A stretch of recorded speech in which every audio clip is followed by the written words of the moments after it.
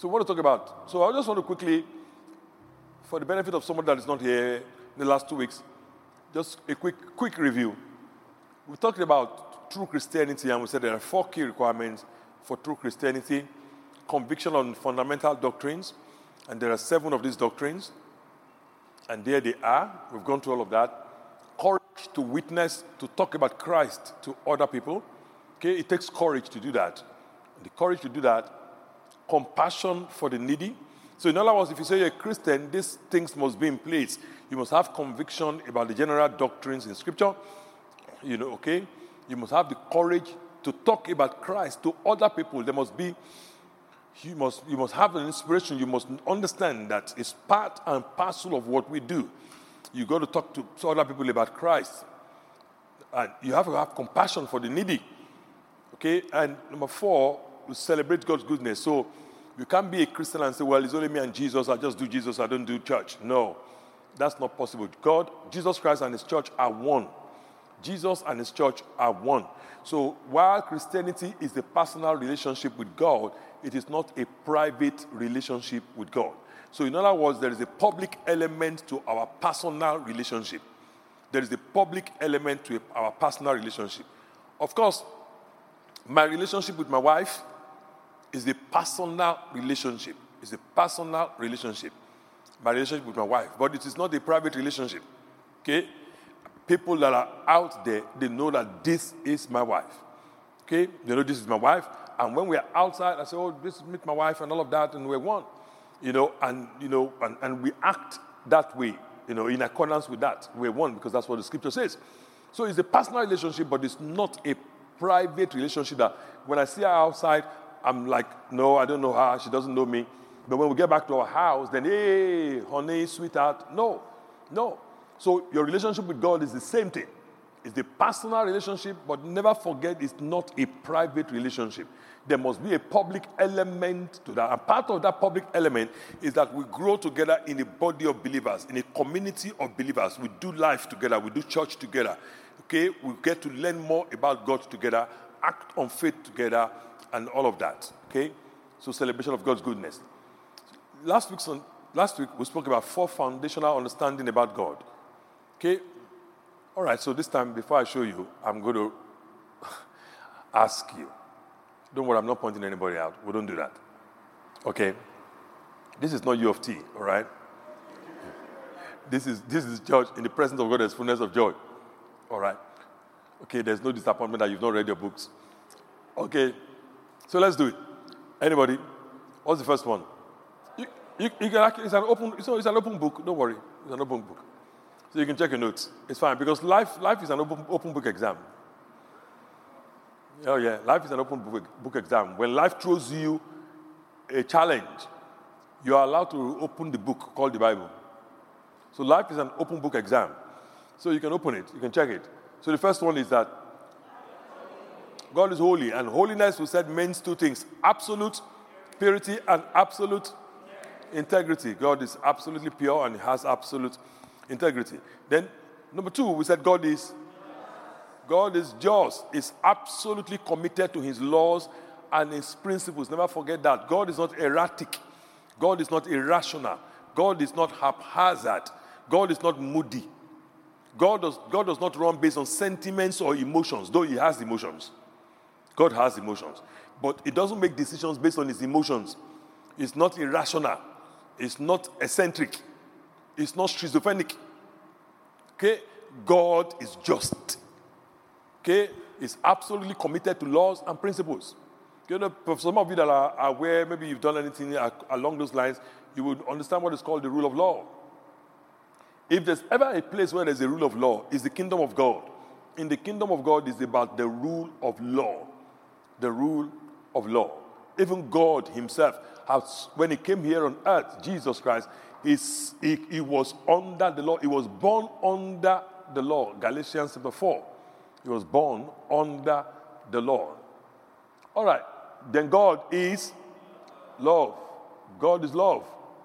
God is not just loving. His very nature is love. That means God does everything. The love of God, friends, is not just emotional. That's part of it. It's not just a warm feeling towards another. That's there. That's there for sure. Okay? But mainly, when you hear about the love of God, if you don't have any other word to slot in, okay, as a synonym for the love of God, if there's one word you should choose, it's the word selfless. If you're looking for a word to put in as a synonym for the love of God, or an explanation of it, is the one word to describe it is selfless. What is the word? Selfless. Everything God does not benefit God. Everything God does, or no, actually the right way to say it is this. Everything God does not primarily benefit God. Everything God does is for you and I. And a good example, God gave his son, Jesus Christ, to die for our salvation so that we can go to heaven. Well, how does that not benefit God? Because God was in heaven already. He came down to earth. He didn't die to go to heaven. He died so that you and I can go to heaven that he came from. There's nothing God is doing today that is primarily benefiting him. God is doing everything to primarily benefit us. His love is what? One word? Please don't forget that. Please don't forget that. That will help you a lot. Because if you believe that God is selfless and you're relating with him, that means whatever he tells you to do, you know that, well, you know what? He has nothing to really gain out of this. Whatever he's telling me to do is for my benefit. You know? And this is very powerful because when you apply this into the relationship between of a man to a woman, if you can ever meet a man that is going to be selfless, I'm telling you, you have met a very endangered species. Because naturally, for me and for you, our love is selfish. True? You don't want to admit. But it's true. It's true. If you're having a birthday party and you invite me and I come to your birthday party, oh, hi, hello, how are you? And I bring a gift for you for your birthday party. Oh, nice, happy birthday, how you doing? I'm fine, and all that. Then guess what? Then it's going to be my own birthday party. Then what do I think I'll be expecting? Speak to me, come on, guys. I will expect you to come. Is that reasonable? Come on, is that reasonable? I expect you to come. And if I give you a gift, will I also be expecting you a gift? That's reasonable. But guess what? So I'm expecting a gift, and if you don't give me a gift, then what happens? One word, I'm disappointed.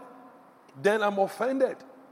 The next time you're doing a birthday party, I'm like, work is taking me out to Alberta. I won't be around.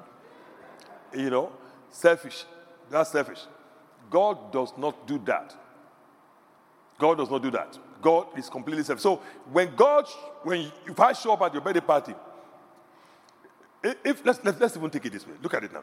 If you are randomly, somebody's doing a birthday party here, any one of you, and I get to know, and I ask David, David, let's have a meeting on a rehearsal on Saturday for the creative art. And David said, Pastor, I'm not going to be around. I'm going to a birthday party. Say, birthday party of who? So, my friend Sarah is having a birthday party. I said, oh, really? Where? Oh, it's Pastor, apparently she lives in Hamilton. I said, oh, I'm going to show up there. And suddenly I show up at the birthday party. Pastor is here. What? Pastor is here? Really? How? And I show up there. Now, I show up at the birthday party. Then Sarah tells her friend that you won't believe what happened. Guess what? My birthday party. Somehow, David said he had mentioned it to Pastor, and Pastor showed up. Pastor showed up?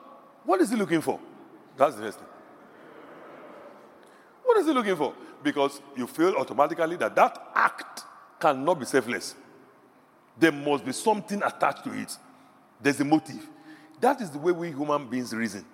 But God doesn't reason that way. When he shows up to Abraham, he says to Abraham, get out of your father's household, your country, to a land that I will show you. I will make you great. And I will make your name great. So Abraham will be thinking, all right, so what is in there for you? Nothing. I just picked you out of all the Chaldeans. I just decided to love on you. That's all. I decided to love on you, not because you're lovable. In fact, the way the Bible puts it, I told the children of Israel, God said, I know you're stiff-necked people. In other words, you are so stubborn, your case is irredeemable. You are that bad. He said, but I've just decided I will love you. So when you think of God, please think of somebody that loves till the very end, somebody that is selfless. Aren't you glad God loves you? Aren't you glad God loves you? Yeah. Yeah, this really excites me that God loves me. Because I will tell you, maybe let me use myself as an example so you don't get offended. You know, it's very hard to love human beings. Okay, you don't know that yet. You just keep living, you will know. Very hard to love human beings. Human beings, it's very easy to love a pet. It's easy to love a dog. It's easier to love I don't know about the cat, but it's easy. I'm an African man, so I don't understand. I don't know. But I said I don't know. You know, but I'm an African man, so I don't know. So, but a dog, it's easy to love a dog. Easier than a human being. Human beings are complex. The epitome of complexity. You know, now, when you don't have a personality like my personality, because my personality, based on the personality scale, I'm choleric. It is next to impossible to love a choleric. Because choleric are and if you're a choleric, you will understand, or if you have a brother, a sister, or parents that's choleric, that if you have somebody you're going out with that is a choleric, just try and understand. They're very difficult to love. Because, you know, they're very, very difficult to love. You're talking to them about one issue, their mind is on another issue entirely. You just need to understand them. So for somebody like me, I do not understand how my wife has lived with me for over 26 years. I don't understand it.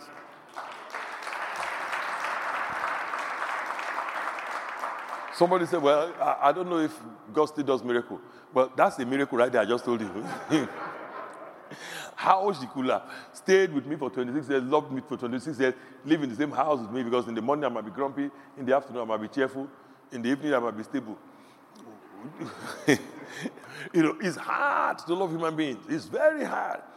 But, you know, but God has committed himself to love you and I to the very end. Aren't you glad God loves you? Yeah, he loves you. You know, and you know, let me say this. It's not even completely impossible to love somebody when you know everything about them that they have done, they are doing, and they will do. That's very dangerous. And you still love them. And you still love the person. You know? How do you love somebody that offends you every day? That's why Peter asked Jesus. He said, Jesus, but I can handle this. How many times will I forgive my brother? Only 7 times in a day? Jesus said, no, actually. 7 times, 70 times. Peter said, huh? How? And Jesus said, with man it is impossible, but with God all things are possible. In other words, you will need God to touch your heart to be able to do that. Somebody say, God loves me. That's right. God loves you. And finally, we spoke about God is unlimited. Everything God does, every resource God has, whether it's mercy, grace, power, every resource that God has, it is unlimited. His mercies are new every morning. It means it's infinity. It's unlimited. Keep that in mind, because that's very important. Today, this week, we're going to talk about basic Bible teaching or understanding about man. Remember those 7 doctrines? God is the first one. The second one is man. You remember? Yeah. Then you have sin. Then you have Jesus Christ. You have salvation, final judgment, then eternity. So now we want to talk about man. What does the Bible say about man? Father, we thank you for your word today. With thanksgiving, we receive this word. Thank you, Father. Blessed be your name. In Jesus' name we pray. Amen. All right. What does the Bible say about man? So I want to talk to you about on 3 levels. Number 1, the origin of man. What the Bible says about the origin of man. 2, what the Bible says about the fall of man. And 3, what the Bible says about the sinful state of man. This is all very important because you need to understand man from God's point of view so that every other thing God is saying about man can make sense to you. Every other thing God says about man will now make sense to you. Because when God says, for example, don't be unequally yoked with an unbeliever, you must say, what is that? I don't get it. I don't understand it. I don't get it. I've got friends that are good. I have a friend that has a different orientation But it's a good guy, but it's a good girl, kind of like very nice, always supporting me. You need to understand from God's point of view what God is saying about man. All right, so what is God saying about, what is the origin of man to start with? This first one, the origin of man, it is the lack of understanding of this origin of man that leads to abuse, physical abuse, emotional abuse, sexual abuse, because only Christianity teaches that man is made in the image of God. And if you don't believe that man is made in the image of God, you are going to abuse man. If you believe, if you're going out with somebody and you don't really believe that the person is made in the image of God, you are going to be abusive. So when somebody's you're going out with somebody and somebody's beating you, you're fighting each other, and the person begins to physically abuse another person, you're beating somebody created in the image of God. That's very serious. That's a very serious violation. Okay? So you got to understand that. So let's start with the origin of man quickly anyway. First statement you need to know. Both man and woman were created by God. And I know somebody will say, oh, but Pastor, I already know this. This is just so simple, so basic. Good. Just follow me. So for you then, it's a refresher. If you don't know it at all, or you don't know where it is in Scripture, or you have never had a systematic teaching on this, then welcome to class. Man and woman are created by God. Number two, man and woman, they were created in the image of God. Very important. Very important. Image of God. Third statement, man and woman were created for relationship with God. So, number one, man and woman were created by God. Number two, man and woman created in the image of God. And number three, man and woman were created for relationship with God. So inside every man, the Bible says he has put eternity in their heart. When I say every man, of course, not gender specific, every man, woman, whether believer, non-believer, there is a longing for the supernatural. That's why shows like paranormal activities, and all of that, on all these channels, they sell a lot.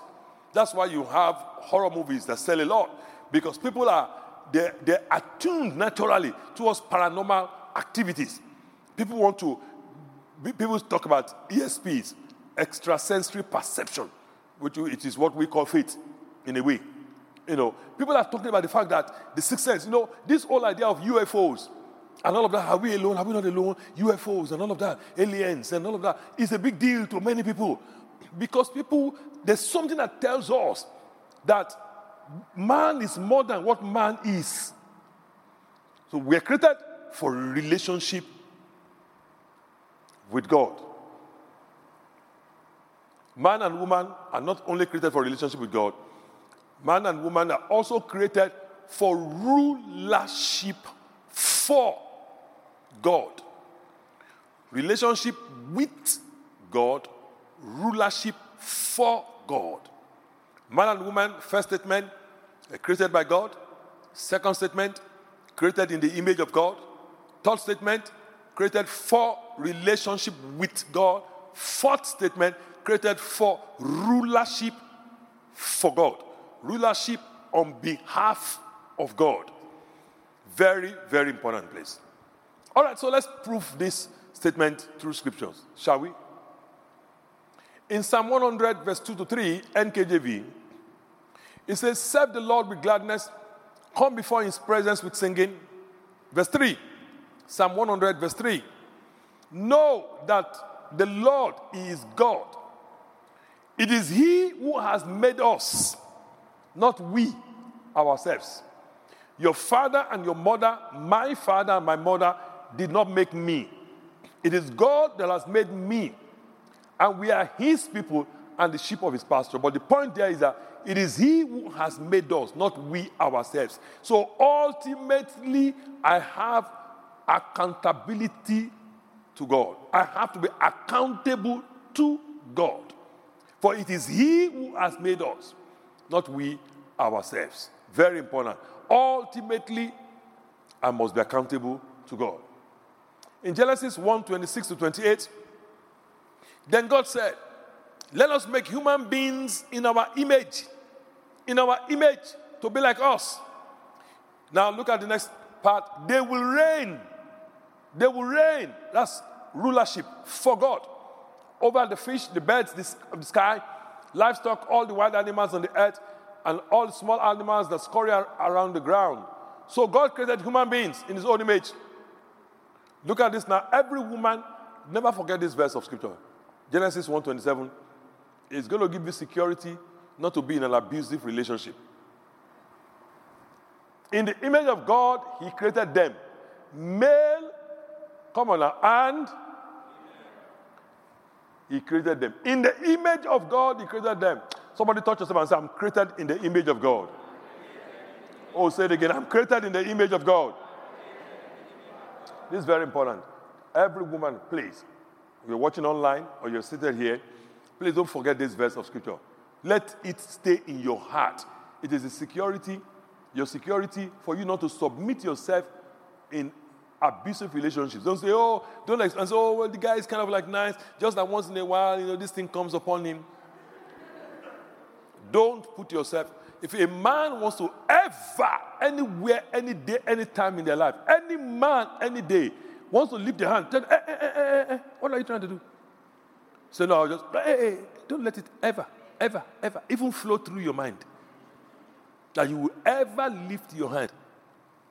I've been married I've known Topsy for close to a decade. I've been married for over 26 years. It has not occurred to me, not that I've not lifted my hand. It has not occurred, not even occurred to pass through my brain. As in, it's going somewhere else, but it's just passing through. That I should lift my hand. I mean, I don't understand. It can't. It cannot even enter my head. Because why would you want to be doing that? I have too many scriptures in my head that is telling me that this, you are crazy, you are certified schizophrenic. You have psychosis to be thinking of that. Because the Bible says the husband and the wife, that both of them, it said no man hated his own flesh. So to be beating your wife is to be going on the street and beating yourself. You should be arrested and injected. I mean, I don't understand. I don't get it. Or to be in a place and you can't have a civil conversation. You're shouting at each other. What are you shouting at each other? Only two people in the house. What is it? And somebody's taking a plate, flinging the plate, boom, beating it, and pulling the chair, and throwing the upholstery, and breaking the TV, and breaking the... Why? Are we in a zoo? No. Image of God, don't do that. Image of God, come, let us reason together. We might disagree. That's fine. On what we're reasoning together. But we reason it together. I might say, no, I don't agree. I still don't agree. But we are reasoning together. Are you still with me? And the reason why the woman, people say, in families, people have to say, sometimes the man gets so upset, he says, but the Bible says I'm the head of the family. The woman says, but the Bible says you should. All of that stuff. Get these things settled in your mind. The woman is created in the image of God. If a man is trying to suppress a woman, what you are doing basically is that you are taking your help that was sent to you by God on express package. You're wrapping it up and throwing it, your own help. You're throwing your help away into the ocean that you will never see again. Because God says, it is not good for man to be alone. I will send him a helper. God diagnosed your situation as a man and said you have gaps. You have issues. And the solution to your issues is that you will need a woman to help you. God is the one that said, I'm not the one that said that. God said you have issues. And God said you will need a woman to help you. And you now said, no, God, you're wrong. You take it. It's like going to a doctor. The doctor said, you have this issue, cancer, we have brain tumor. Just take this tablet. And you take the tablet, you wrap it up. Before you leave the doctor's office, you throw it in the bin. It's not the doctor that the tumor will be growing in his head. It's going to be you. It's going to be you. So you welcome the help. You treat the help like the Bible says the help is image of God. Come on, let all the women give Jesus praise in the house.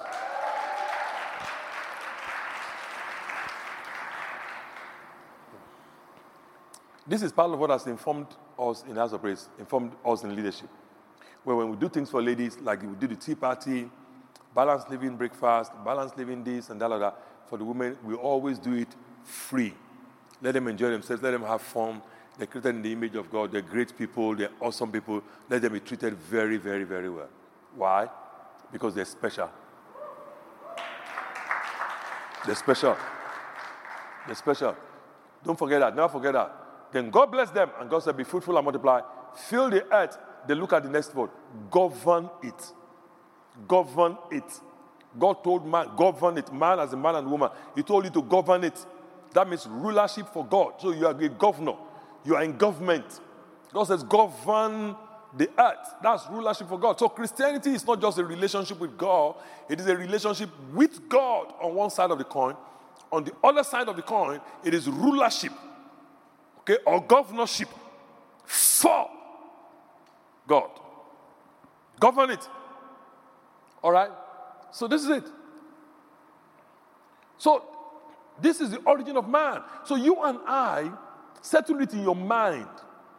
I did not come from, I don't care whatever pictures they're showing on, so Pastor, you don't understand anthropology.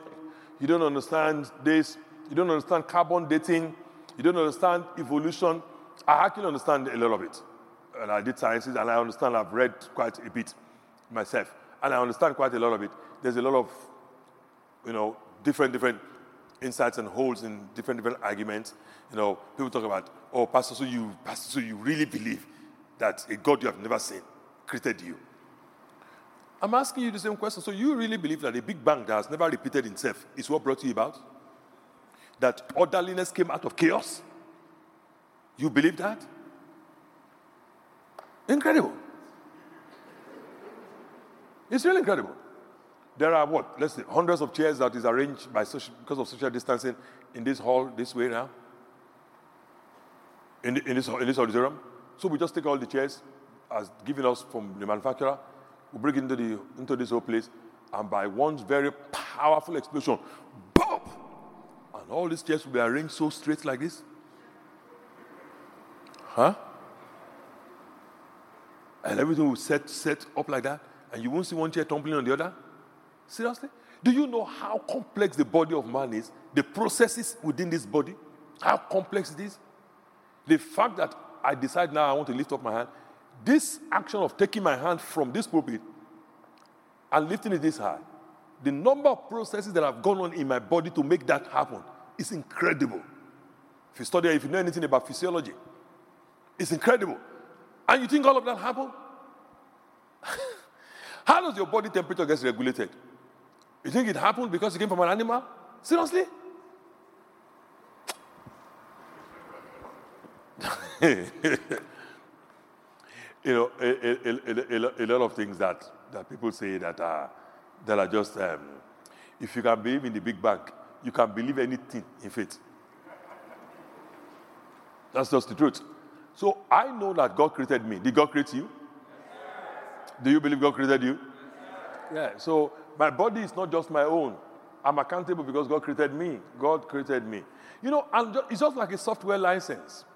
When you download the software, you know that more than I do. You're not really buying the software. Let's say you pay $50 or $29. You are really paying for the user license, right? You're not really buying the software, so they don't give you the code like that. You're really buying the user license. In a way, you're listening it from the manufacturer. So ultimately, to some degree, it comes to some agreement, which none of us read, which you just say, I agree. Just, the story is too much. Just let me use the thing. Then you use all of that. You press agree. But basically what they're trying to tell you is that, listen, this is the agreement, the user agreement. You have to be accountable to us for so and so and so and so and so. And you agree. That's how your father and your mother, and you also agreed to everything God said. That you're going to ultimately be accountable to me. Yeah. In the final analysis, there will be a final judgment. Oh, yeah. And I will have the right to decide eternity for you, whether you go to hell or you go to heaven. No, just sign. You signed everything, and you now got this user license called your body, which is what you're using here on earth. And when that user license expires, then the body expires and God now takes the real you and you stand before him in judgment. So you are not your own. You have been bought with a price. So glorify God in your body and your spirit, which are God's. Give Jesus some praise.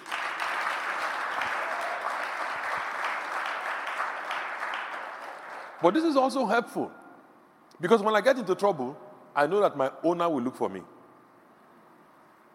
If I'm on my own, I own myself, then I'm in trouble. But there's who's going to look for me.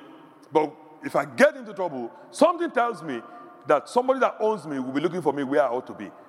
And when I'm not there, like he said to Adam, Adam, where are you? I'm looking for you where you are. Adam said, I'm not there. Then he had to look for Adam. Then he had to fix the problem. When I get into trouble, I know I can call on somebody that is higher than me to sort it out. When my heart is overwhelmed, lead me to the rock that is higher than I. But if you don't believe there's a rock that is higher than you, when your heart is overwhelmed, then your life is overrun.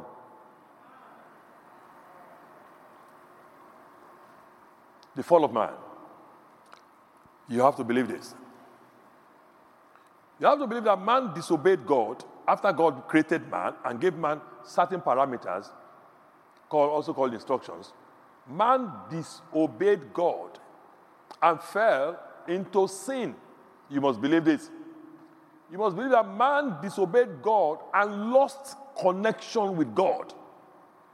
Man lost connection. Adam lost connection with God in the Garden of Eden.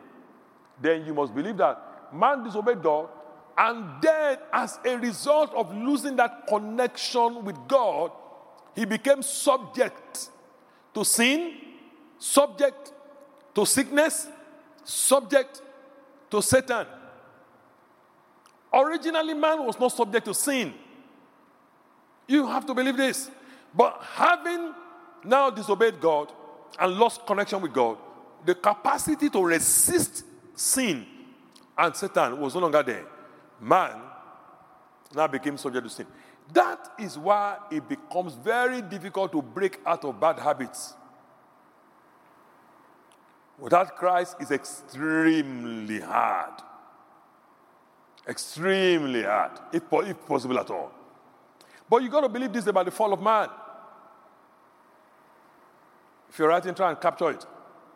When man disobeyed God, man lost connection with God. So everybody that's why we call it, we say we are redeemed. The word redeemed is talking about buying back. So we have now been bought back, purchased back. Okay? So a price has now been paid for you and I to purchase us back to the original standing of the original Adam. Okay? So now then, because we have now been redeemed, the Bible now says in Romans 6:14 that sin shall not have dominion over us, for we're not under the law, we're under grace. So he's telling us that sin now, positionally, should not now have dominion over you. Pornography, masturbation, sexual immorality, fraud, drugs, chemical abuse, whatever it is that I've done in time past. Now that I'm in Christ, positionally, legally, it should not have dominion over me now. Now, if I choose to, I can crucify the flesh with all of its works by the power of God. Are you hearing what I'm saying now? Yeah, I can break free. Yeah, I can do it. Someone say, yes, I can. Yes, I can. It doesn't have the legal right over me again. Now, it's now my own choice whether I want to yield my body to continue to obey it or I want to say no to that. And it does not have the right to force me. Now, it is true that my body might have been used to that, but then I just have to retrain my body. And the way to retrain your body is very, very simple. If I say no, it's only a matter of days before the toxins get flushed out of my system. God has built that into your body originally. I'm not telling you theory. I'm telling you practical of what I did. I was addicted to nicotine and alcohol. I abused both substances. This is how I got out of it. Nobody even laid hands on me. Nobody even prayed for me. Just by reading the scripture and believing what the Bible says. And I said, I wake up in the morning, I'm already feeling it. Because I start smoking at 5 a.m. in the morning. I used to. Consolate mentor. But when I wake up in the morning, I just say to myself, no. Can you imagine? I start my day with a no. I said, no, Satan, not today. And it was so simple for me. It's difficult for many people to do, but for me it was so simple. All I did was, I just set 1 hour targets for myself. 1 hour targets. Not, I don't set the target that I will go the whole day without smoking. No, I'm going to go, I won't smoke before 6 a.m. in the morning. Because I used to smoke before 6 a.m. in the morning. You know, so when I get to 6 a.m. in the morning, I won't smoke before 7. When I get to 7, I won't smoke before 8. So when I want to feel the oil, I say, no. And because the goal looks so achievable for me, I can resist him within the next 1 hour. Satan, no. Christ, I'm not under the authority of nicotine. I will not. So all I do that, 7. Then one day I suddenly realized, 12 noon, I've not smoked, which is, that means by that time I've taken about 6 or 7 sticks already. I said, so if I can do it to 12 noon, then I can get it to 3 p.m. If I can do 3 p.m., I can do 6 p.m. Then one day, I did the whole day. Hooray! I did the whole day. Satan, you're a liar. You see, I went the whole day. I did not smoke. I did not drink. Satan, you are a liar. Now I've gone 26 years and some change. 27 years now, some change. And I have not. Satan is a liar. And in those 27 years are made of hours and days. That's all. Just resist for 1 hour, you find. You have to believe this. You have to believe it. And my body that was craving, that was used to it, I couldn't even, I know myself and my friends, we used to talk about solid, liquid, and gas. Solid is food. Liquid is drink, alcohol. Gas is smoke. You know, the state of matter has to be complete. That's what we used to say. And that's how we used to get into all of this mess. I could not even believe it. That I'll be in a state whereby I'll see somebody smoking and it will irritate me. I'll see somebody drinking and I'll say, why? Why are you doing this to yourself? Why are you pouring these chemicals into your body and trying to rearrange the normal configuration of your body? Why are you endangering your liver? Why are you putting pressure on your brains, on the chemicals in your brain? See somebody addicted to pornography and you're saying to yourself, why are you restructuring the dopamine receptors in your brain? Why are you releasing chemicals in your brain that ought not to be released? And why are you rearranging pathways in your brain for pleasure? Why are you buying a house you won't be able to pay the mortgage? Because you will not be able to. It will destroy every relationship you have around you, everything. The only thing you will always be looking forward to is the pornography.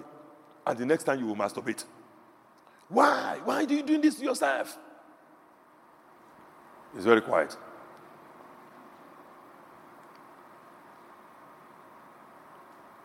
Maybe we should continue. It's a good idea, right? Okay, let's continue. The Bible says, look at this. Please, don't forget this statement. If you don't agree with this statement, as a Christian, what it means is that you are saying that God, I'm sorry, but you lie. You don't know what you're talking about. I have done sociology. I've done anthropology, the study of man. I've come to understand human behavior, and I think I'm better at this than you. I've done psychology also. I understand this more than you do. God said, all have sinned and fallen short of what God calls glory.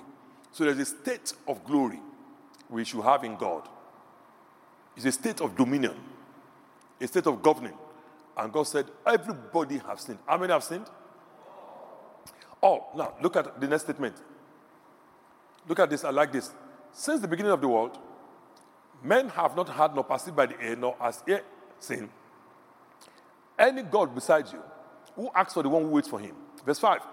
You meet him who rejoices and does righteousness, who remembers you in your ways. You are indeed angry, for we have sinned. In these ways we continue, and we need to be saved. But we all of us, are like unclean thing, and all of our righteousness are like filthy rags. Isaiah 64 verse 6. Please don't forget that statement. When you say, oh, I have a friend, I know the friend is not a Christian, but actually the friend is far better than a Christian. He's a nice person, he's a nice guy, I just met this guy. He's not a Christian, but he's a very nice guy. The Bible is saying, any good any man does outside of Christ, from God's point of view, is that righteousness, that thing you call good or right doing, is like a filthy rag before God. Actually, the word translated filthy rag there, I don't want to offend your sensibilities, but I need to let you know. Okay, you're adults. That word there is actually the word we use today for use tampon. Tampon, yeah. Filthy. That's what they're saying. Filthy rag. An unclean thing. That's why it calls it an unclean thing. So what you are describing as good behavior does not count with God. As far as heaven is concerned, nobody's good behavior is going to ever meet God's standard. Are you still here? Are you still here? So, the Bible says the fool has said in his heart, there is no God. He said, well, he just doesn't believe in God, but it's fine. The Bible says, the way the Bible describes the person, the Bible says the person is a fool. Why? A fool is the one that sees a lot of evidence and still chooses to believe contrary to the evidence. Because the Bible says in the book of Romans that the invisible attributes of God have been made known by what has been visible in creation. There are 3 places God is revealed, and I don't want to take you too much deep into theology, but there are 3 places God is revealed outside of Scripture. The first one is in creation. Creation. The stars, the moon, the sun. Creation. God is revealed in creation. The second place God is revealed is in conscience. Conscience. In the conscience of everybody, we know what is good or what is bad, even though we might not have heard of the gospel. You just know this is not good. This is not right. This is right. We just know it's not right that if you feel like eating and you don't have food, to take one of your sons and kill them and boil them and start eating and invite the rest. Something just tells you that I can't be eating Junior. No. It's just not going to work. Something just tells you this is not it. Conscience just tells you also that what is an exit should not be an entry. That's deep. Selah. Some of you will understand later. So God is revealed in number 1, creation, conscience, and number 3, culture is revealed. So somehow, inside them, the person knows. When I was an unbeliever, I knew this was wrong. Nobody needed to tell me that smoking and drinking. I knew I was in bondage. If you ask me, I will fight you. I'll push back. I'll tell you I'm not. I studied pharmacy. Chemistry is my best subject. What do you know about chemistry? Do you know the metabolism of nicotine? Do you know the hepatic metabolism of nicotine? I did term papers on it. What do you know about hepatic metabolism? You're telling me, what do you know about it? Liver cirrhosis. I know about it more than you. I've studied it inside out. Have you ever met anybody that had liver cirrhosis? I've met them. I've seen a liver that is full of cirrhosis. I know what I'm talking about. What do you know? You're telling me about nicotine. I know about nicotine more than you will ever know. 10 generations of you. That was my pride. But inside me, I know that I needed help. This thing is killing me. It's killing me. I knew that this is not normal. For you to wake up in the morning, and before you brush your teeth, the first urge you have is to smoke. I knew I was in trouble.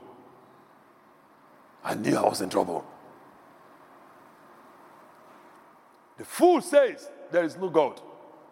So he just doesn't believe in God like that, but he believes, but doesn't just believe in God like that. Sometimes it's no. The Bible says the person might be a PhD holder, but the Bible says ultimately the person is a fool. All right? Let's talk about the sinful state of man and we can wrap up today. Have you gained something today, man? Let's talk about the sinful state of man. Thank you, Jesus. Please, let's do this. Understand that natural man is born into sin. You and I, we are not sinners because of what we started doing. You're not sinning now. Somebody's not a sinner because of the sin you committed yesterday or 2 days or 3 days ago or 3 weeks ago. That's not what makes the person a sinner. What makes us sinners is because we're born into sin. And the natural man is born, please note this, with a sinful nature. In other words, what is inside the man and woman, of course, what is inside is a nature that is sinful. Very important place. That nature is sinful. Okay? The best way to understand this is this. Now, I have here in my hand, now I don't know the technical name for this, but I just call it a prompter. I don't know. Okay? Somebody calls it a clicker, whatever, but just, what is the name? Clicker? Anyway, black object. So based on this little thing in my hand, I'm using it to move, as you see, my slides. The slides are not where I am, here right now. Some of you don't even know where the laptop is. For this, which you don't need necessarily to know, but I'm just, for illustration purposes now. The laptop is there. All right. So I'm moving it here, okay, as you can see, and it's moving. It's moving. Now, somebody might say, wow, it's just moving. You know, there's nothing that laptop is going to do. Nothing the laptop can do. Every time I press this, the laptop has to respond. There's only one thing the laptop can do. Do you know what it is?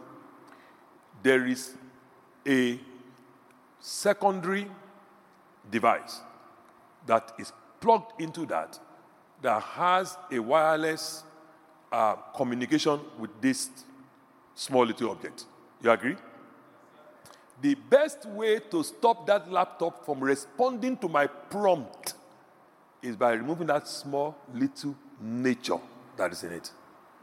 Once that nature is removed, no matter how hard I press this, no matter how angry I am, it will no longer respond. No matter how hungry Satan is, that nature in you, once it is removed and the nature of God comes in you, he cannot prompt you to take any action anymore. He has lost the power.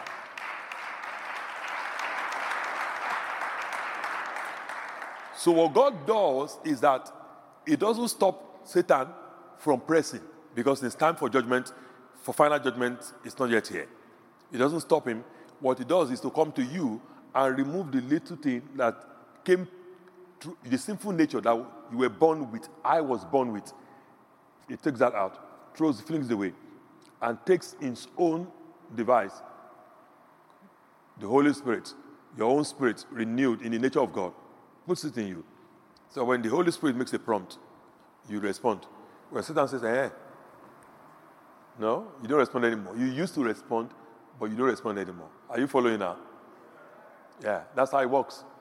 So, natural man is helpless and incapable of reaching God on his own.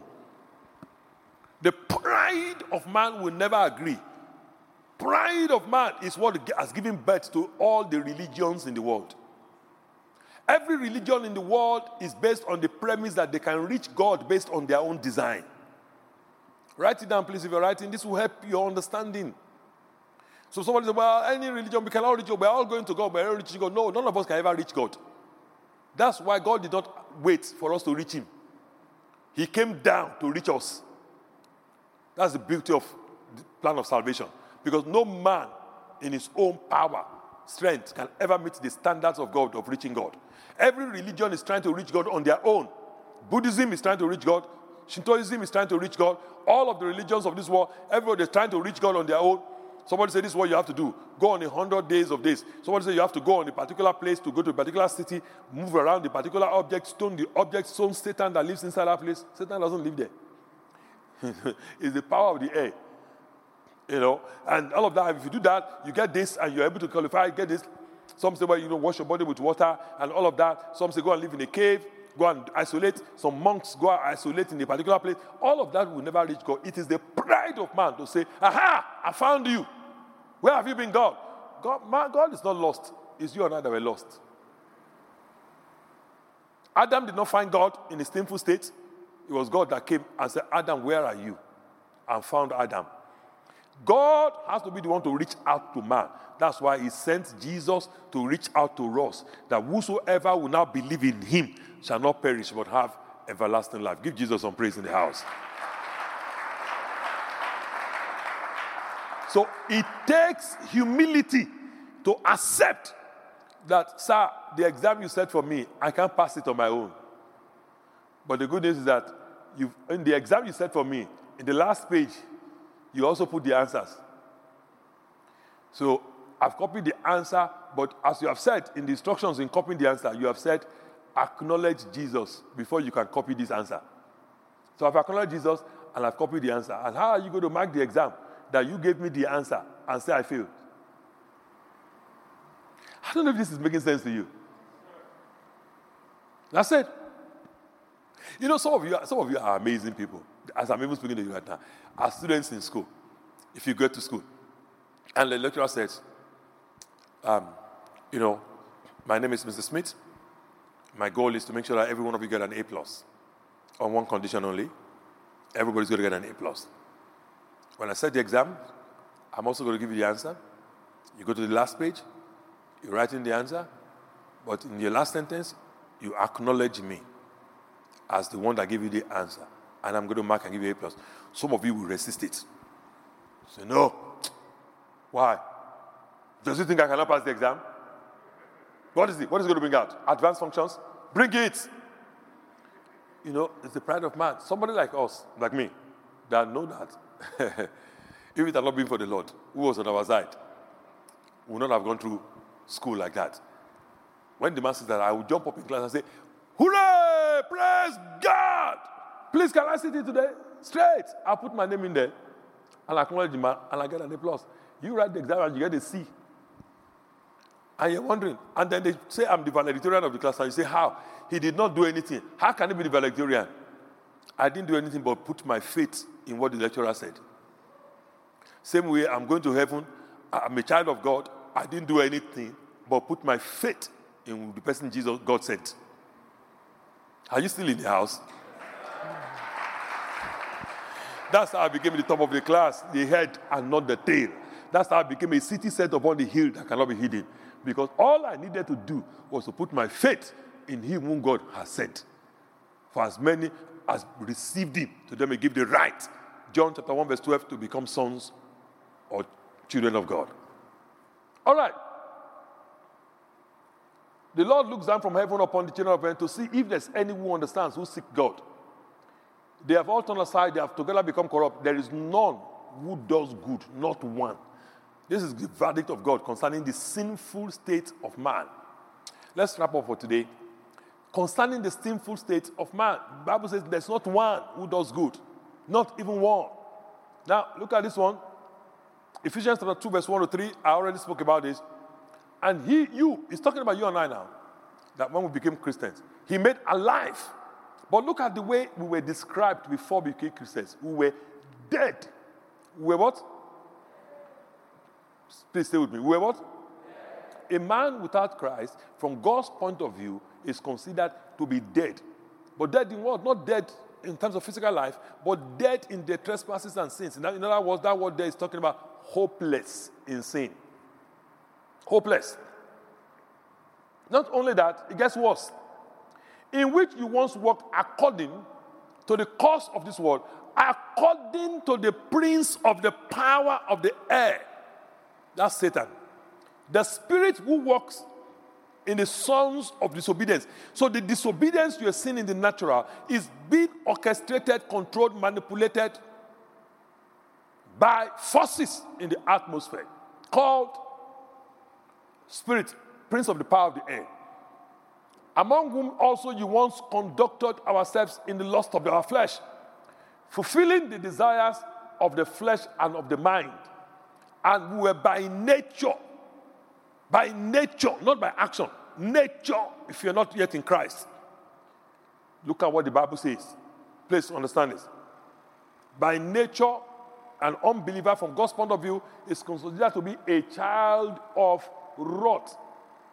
Of course, you are more educated than me and a lot smarter than me. Wrath. What is another synonym for wrath? Sorry? Anger? Something else? Rage. I like rage. Indignation? Right? Is that right? Anger to me looks a bit soft. I'm not saying you're not right. I'm saying it just looks a bit soft. I like indignation. Fiery anger, maybe it would have been better. For me. The Bible says they are by nature, not just by actions, children of wrath. And the Bible describes them as the wrath of God is looming over them. So this is the way God sees an unbeliever. That's why we reach out to them. An unbeliever is a person that has not yet acknowledged Christ in their lives, believed on him and accepted him in their lives. This is very important. You have to see man the way God sees man in his sinful state for you to understand what Christianity is all about. Amen? We're going to continue next week.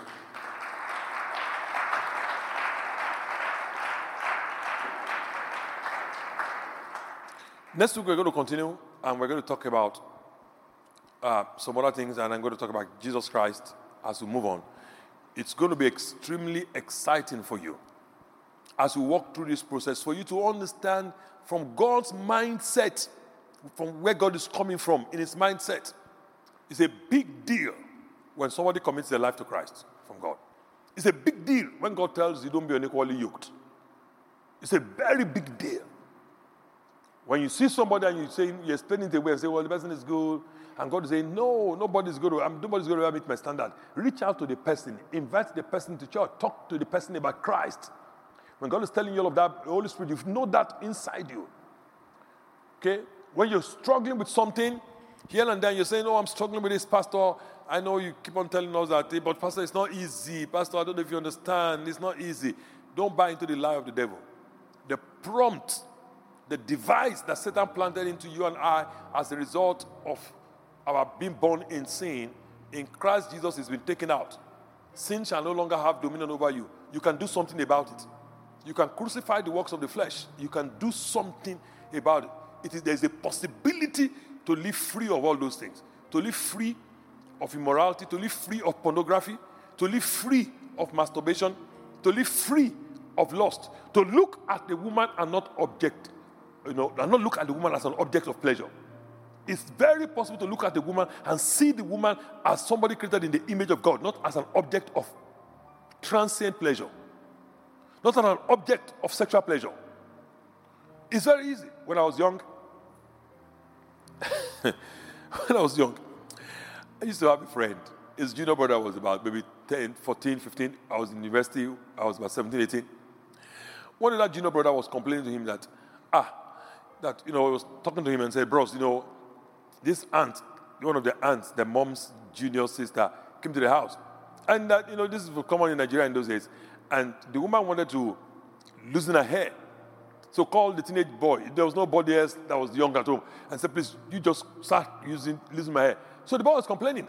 Initially, I thought the boy was complaining that, this work is too much for me, or I'm not supposed to be doing this work or something like that. But the boy was complaining strangely. The boy said, as I'm touching her hair, I'm feeling something. That's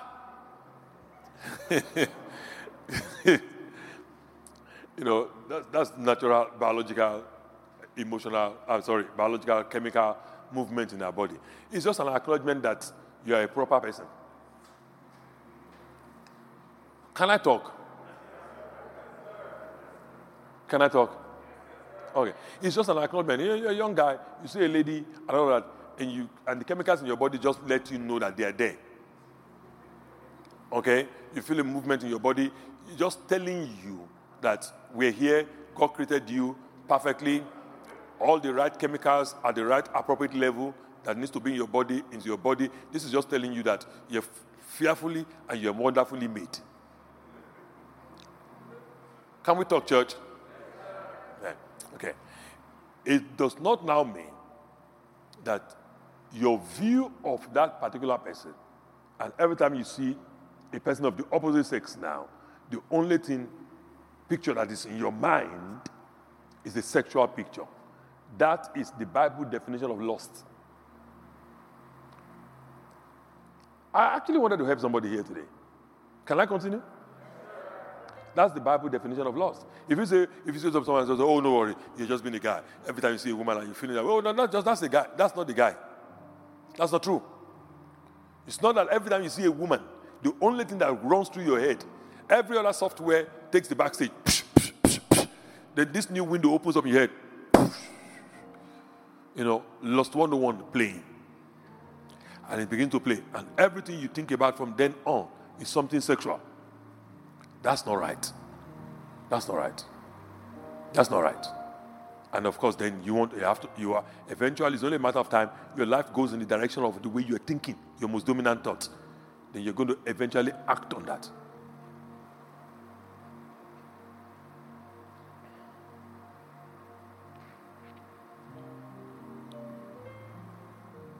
You can do something about it. When you're in Christ Jesus, you can do something about it. You can actually be in control of your body. It's true. And it's possible. And it's biblical. And there's nothing, it does not mean you're not the man. It does not mean you're not the woman. It just means that you're in charge. Can I hear an amen? Let me ask you a question. The people that work in the bank tellers, if all of us have been to the banks, maybe to do a transaction, pay a bill, collect money, deposit money, right? Those people that are tellers in the bank, do you think they have personal financial needs? They do. Do you think they have personal bills they have to pay? So here comes the teller, name it PWA, has bills to pay, telephone bill, and so on. So everything comes to $1,000. Rent and everything, $3,000. And I have only $500 at home. And people are coming into the bank. They're giving me cash, and I'm putting it. Give me cash. Do you think they feel tempted to take the money? No, reason with me. Do you feel they feel tempted to take the money? Why aren't they taking the money? Talk to me. Why do you think they're not taking the money? Somebody say, I don't know if they're not taking it. But No. Trust me, they're not taking it like that. Why are they not taking it? Talk. There are rules. There are consequences. Okay. Jail. Fear of jail. True. Okay. So that's what the Bible describes as the law. That's what happened in the Old Testament.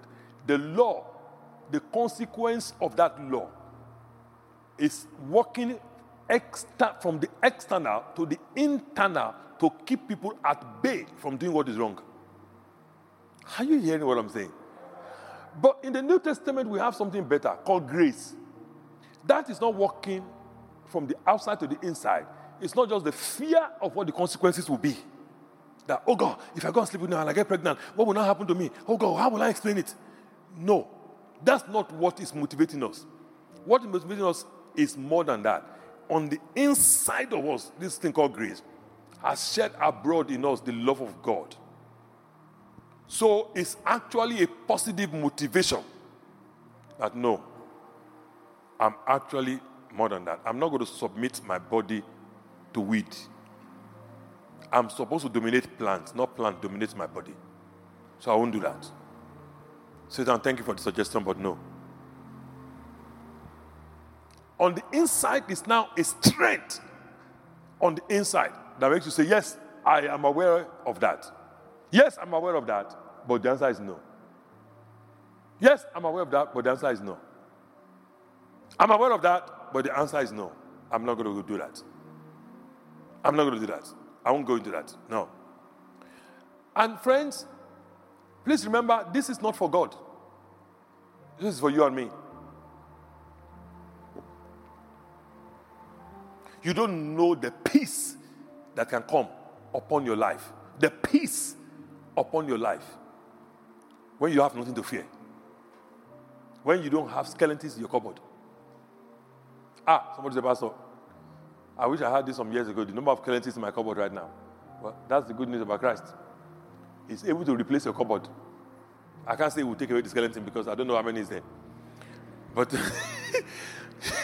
but he's able to just clear out the whole cupboard and make all things new. Can I hear an amen? I want to pray for somebody here today. You know, one thing I like about people that excites me about Christianity.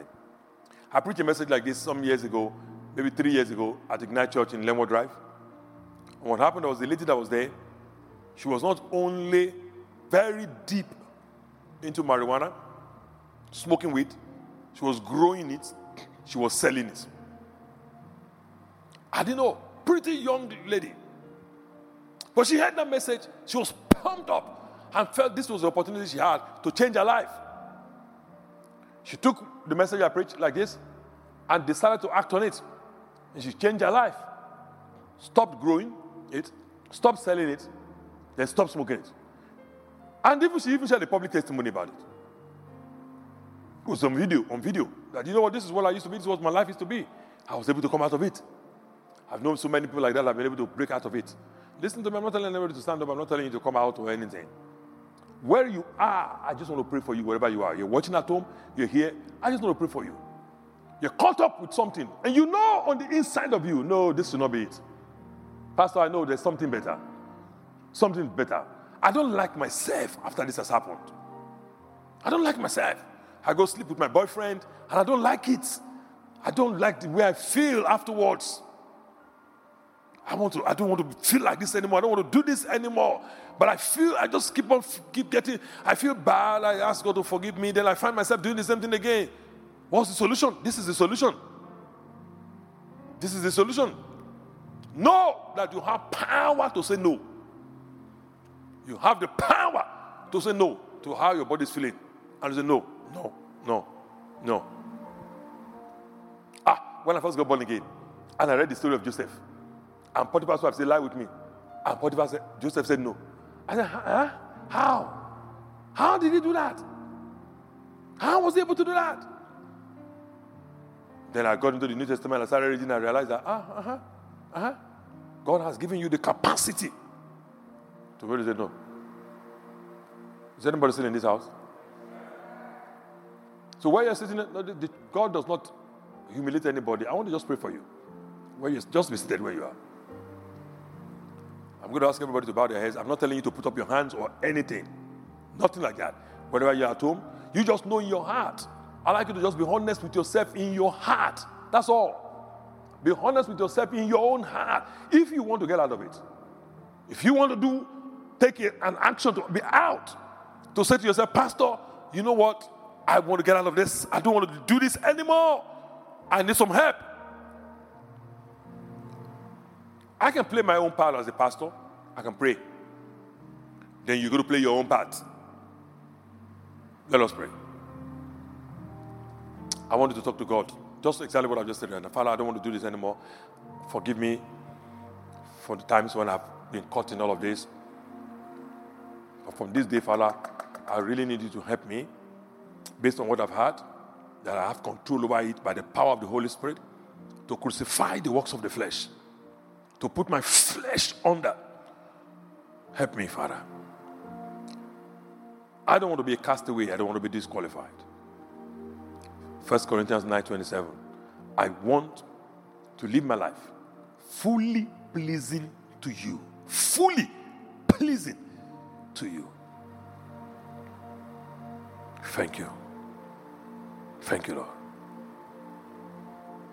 Thank you, Father, because I know you've heard me.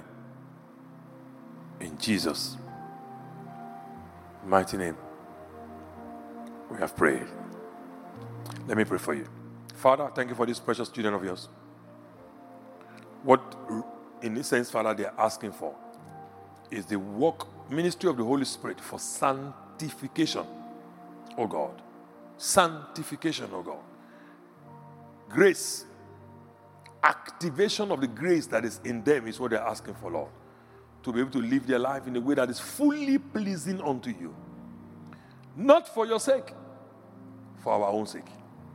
So I pray for them, Father.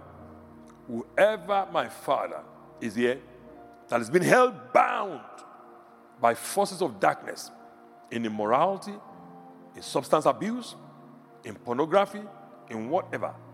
Whoever is watching online or will be watching online later, or that is seated here today, you know the person, Father. I just take authority right now over that demonic force, over that demonic spirit. I rebuke the spirit in Jesus' name. Whatever demon spirit have gained access into their lives and is now holding them down, in a destructive habit, I take authority over that demon spirit. I rebuke you, foul spirit, in Jesus' name. I command you to take your hands off in Jesus' mighty name. The grip of every demonic spirit orchestrating, controlling, bringing about negative habits, destructive habits into the lives of these wonderful children of yours. Father, the grip and hold of that demon spirit is broken in Jesus' mighty name. Receive grace to live your life in a way that is fully pleasing to God. Receive grace to live your life in a way that is fully pleasing to God. One more time, receive grace to live your life in a way that is fully pleasing to God. Amen. What I want you to do, set the target, like I said, for myself, an hour, 2 hours, 3 hours, some of you 4 hours, and say to yourself, some of you 1 day, half a day, I'm not doing this. Be proactive about it. Don't wait until the pressure comes. Before the pressure comes, Satan, it is written. Please put it on the screen for me. Romans chapter 6, verse 14. Romans chapter 6, verse 14. Sin shall not have dominion over you, for you are not under the law but under grace. New Living Translation, please. New Living Translation. Sin is no longer your master, for you no longer live under the requirements of the law. Sin, you are no longer my master. Weed, you're no longer my master. This one, whatever the name is, fill in the blank space, you are no longer my master. Christ is now my master. I don't have to obey you, so I have chosen not to obey you. I don't have to follow your promptings, so I have chosen now not to follow your promptings. No, I will not submit to you. Be proactive. Before you start feeling anything in your body, say something by your spirit. No, you will not have any dominion over me. And as you do that, if you make a mistake and you regress, and Satan wants to say, you see now, don't condemn yourself. You're doing your best. You're trying. It might take you 1 or 2 or 3 steps, but you will get there. Don't condemn yourself. Stand up, arise. Do not rejoice over me, my enemies, for when I fall, I will arise. When I sit in darkness, light will come. Stand up from it and say, all right, I tried. At least I was able to do 1 hour. That's fine. I can go ahead again. You continue the journey. Does it make sense to you? I'm talking to the people that really want to help themselves.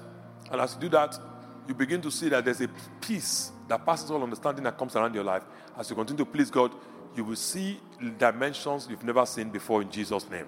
I pray you will see the goodness of God like you have never experienced before in Jesus' name. I love you with my whole heart, and I'll see you next week at 1 p.m. by God's grace. God bless you.